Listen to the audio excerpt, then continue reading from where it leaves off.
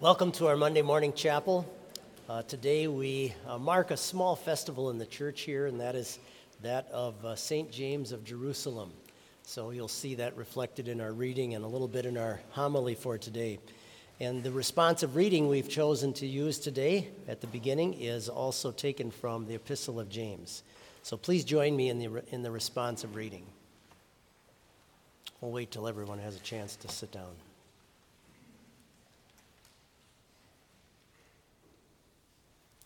Blessed is the man who endures temptation, for when he has been approved, he will receive the crown of life which the Lord has promised to those who love him. Let no one say when he is tempted, I am tempted by God, for God cannot be tempted by evil, nor does he himself tempt anyone. Do not be deceived, my beloved brethren. Every good gift and every perfect gift is from above, and comes down from the Father of lights, with whom there is no variation or shadow of turning. Of his own will he brought us forth by the word of truth, that we might be a kind of first fruits of his creatures. Glory be to the Father, and to the Son, and to the Holy Ghost, as it was in the beginning, is now, and ever shall be, forevermore. Amen.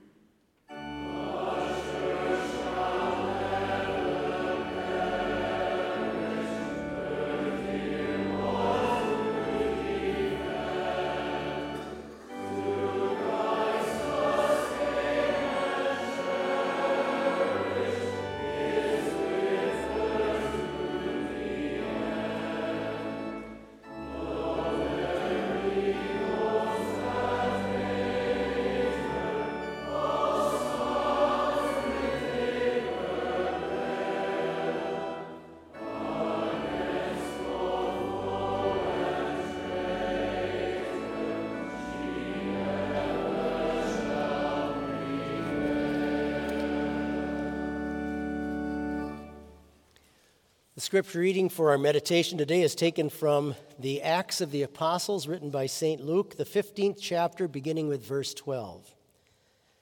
The whole assembly became silent as they listened to Barnabas and Paul telling about the signs and wonders God had done among the Gentiles through them. When they finished, James spoke up. "Brothers," he said, "listen to me. Simon has described to us how God first intervened to choose a people for his name from the Gentiles. The words of the prophets are in agreement with this, as it is written, 'After this I will return and rebuild David's fallen tent. Its ruins I will rebuild, and I will restore it, that the rest of mankind may seek the Lord, even all the Gentiles who bear my name, says the Lord who does these things, things known from long ago.' It is my judgment, therefore, that we should not make it difficult for the Gentiles who are turning to God. Instead, we should write to them, telling them to abstain from food polluted by idols, from sexual immorality, from the meat of strangled animals, and from blood. These are your words, Heavenly Father. They are your truth. We pray that you would strengthen our faith through them. Amen." You may be seated. One of my uncles was a missionary down in Peru. And after he had been there a while, he went driving out into the countryside, and he saw on a number of people's farms and communities that there would be a wooden cross, kind of a large wooden cross erected, and then there would be like mittens and gloves and caps and T-shirts attached to it, like someone had nailed them right to these wooden crosses. And he started to investigate about it, and he found out that what basically had happened is that when Christianity came to that part of the world, a lot of the old kind of pagan ideas were kind of kept and hung on to, and people sort of mishmashed the two religions together. And there was an old pagan thought among the Peruvians that if somebody in your family got sick, let's say your child got sick, you would take an article of their clothing and nail it or somehow attach it to an idol that would help, that God then supposedly would help heal your child. And so it was an interesting thing that people would take this and attach this to a cross, even though, of course, the Bible would say nothing about that being a way to be healed and so on. This happens occasionally in mission fields where missionaries go out. When the gospel comes to people that maybe for centuries haven't had any message about Christ before, they'll sometimes take an old pagan heathen practice that they had and kind of mix it in with the Christian faith that has now been brought to them. We've had African missionaries on our campus, and they've told similar stories. And in Norway, if you look at some of the old churches in Norway that were built back when Christianity first arrived, they often had like dragons on the corners of the churches. And it was an old pagan idea from the Vikings that you would keep the evil spirits away if you had these dragons there. So this is something that is often challenging for new missionaries when they are bringing the gospel and the message about Christ to sort of root out and reteach people about some of the old pagan ways and practices that they might still have sort of so deeply ingrained in them. And the early Christian community back in the first century that we're reading from in the book of Acts actually had a lot of similar issues to wrestle with as well, similar problems, if you will. And it goes in a variety of directions because some of the practices of the ancient heathen world where Christianity was now making inroads, a lot of people wanted to hold on to some of these ancient ideas. Animal sacrifices to their gods, sexual impurities that were often done as part of the actual worship life of people for many of their pagan gods. And these things, of course, were offensive to the Jewish people in Christian congregations, people who had come out of Judaism and had now come to see that Christ the Messiah had actually come. And so there was a lot of tension sometimes as to how much of this stuff people had to let go of and so on. And then in addition to that, it's kind of hard for us maybe as modern-day Christians to imagine this, but back at the time of Christ and soon thereafter, you had people who had grown up, maybe they were old fossils like me, and they had lived in the Old Testament Jewish church now for 60-some years, And suddenly now the Messiah has come. They've come to realize that Jesus Christ, Jesus of Nazareth is the true Messiah that God had promised through all those years. And they now had come to faith in him as the Savior. And yet at the same time, it's tough to give up those old practices of what foods to eat or who I should eat with. There were regulations that were binding on them from that Old Testament ceremonial law. So this was a time of great confusion in the church. It was a time of difficulty to work a lot of these challenges and issues out. And that's really what this first council or synod meeting, if you will, is all about. That they had to discuss how are we going to handle a lot of these things that were part of the Old Testament ceremonial law. And now we have Gentiles who are not raised Jewish coming into this church. And how are we going to blend all of this properly together?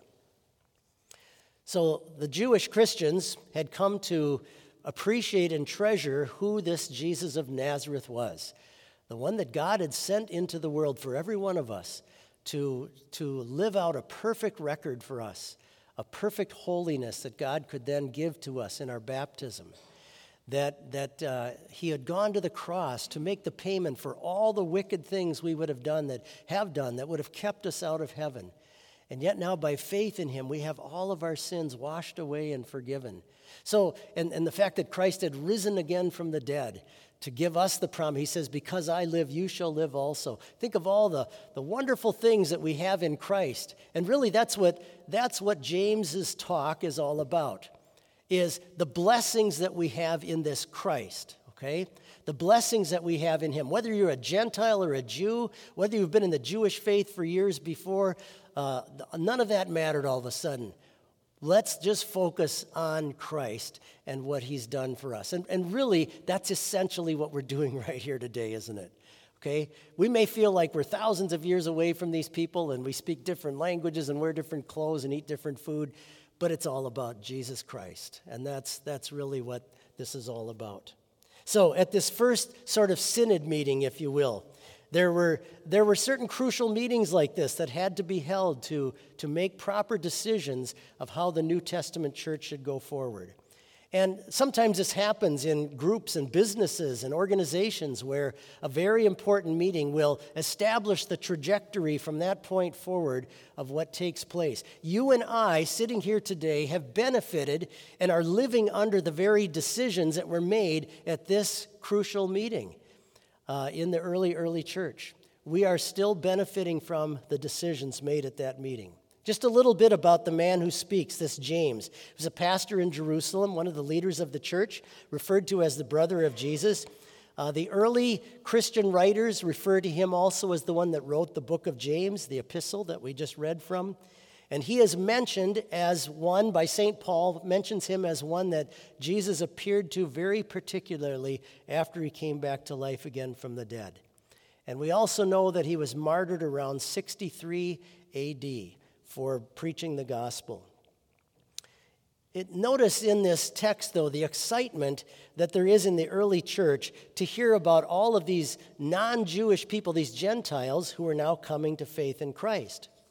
And that's still true of us today, isn't it? When we hear about great mission work that's done and other people are brought to the knowledge of their Savior, there's a joy that's awakened in us. We love to hear that. We love to see that the efforts of the church in her mission are bringing things to fruition in terms of God the Holy Spirit working through that to bring people to faith. We want to see heaven packed, absolutely packed, with many people from all over the world and different races and backgrounds who will be sitting down to feast with us at the table of salvation. And in this little speech that we have from James, kind of a mini sermon, we see some very wonderful qualities. Let's just take a note of a few of them. First of all, he notes that God had always desired that the heathen would convert. God had always wanted this, even though he had particularly chosen his chosen people, the Jews, to be the ones to bring the Messiah into the world. Nevertheless, his desire was always to have others know about this Savior. And he quotes from the book of Amos regarding his church. Listen, I will restore it, that's my church, that the rest of mankind may seek the Lord, even all the Gentiles who bear my name. That's probably talking about you more than likely right here today. says the Lord who does these things. Sometimes we think about the Old Testament church or the faith of the Old Testament as being restricted just to the Jewish people. But that's really not the case. If you search throughout Scripture, there are many non-Jewish people who are part of that church. I'll just name a few. Melchizedek at the time of Abraham, Jethro, the father-in-law of Moses, Caleb, mentioned in the book of Numbers, a Canaanite, Rahab, even a Canaanite prostitute who was brought to faith, Ruth, the Moabite, Uriah, the Hittite, who was killed by David when he slept with her wife. The Ninevites, God even sent a particular prophet, Jonah, to go and reach them with the gospel. So it has always and always was and still is God's desire to bring in people from all different backgrounds and nationalities. Notice also that James encourages precise doctrine that should come only based upon Scripture. He says the words of the prophets are in agreement with this. Jesus says to us, if you continue in my word, you're my disciples indeed. You will know the truth, and the truth will set you free. And then finally, this heart for God, that God's heart is to reach so many and to have so many others join us at the Feast of Salvation. We're told the whole assembly became silent as they listened to Barnabas and Paul telling about the signs and wonders God had done among the Gentiles through them. And so James says, let's not make it difficult for more to learn about this wonderful Savior. The same elements that Jesus spoke in his Great Commission are alive here in this speech as well. And how blessed, how absolutely blessed you and I are to be a part of this wonderful church that will someday gather around our Lord's throne. Amen. Please rise for prayer.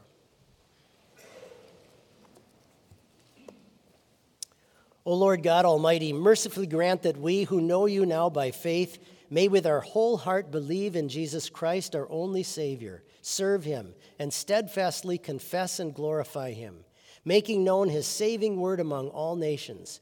We ask this through the same, your Son, our Lord, who lives and reigns with you in the Holy Spirit, one true God, now and forever.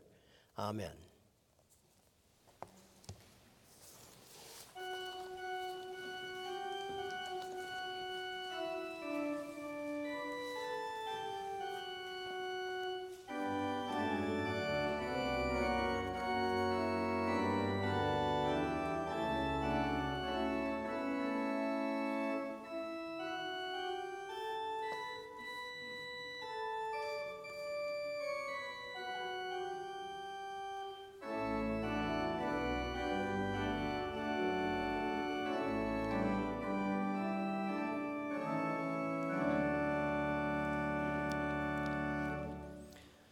Though with us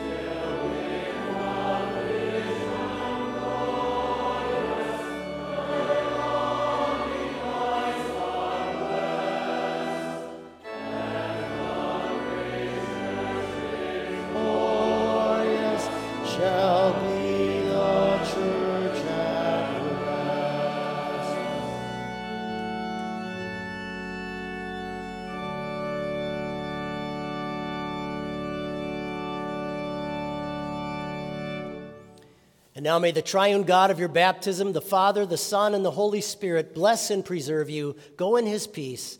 Amen.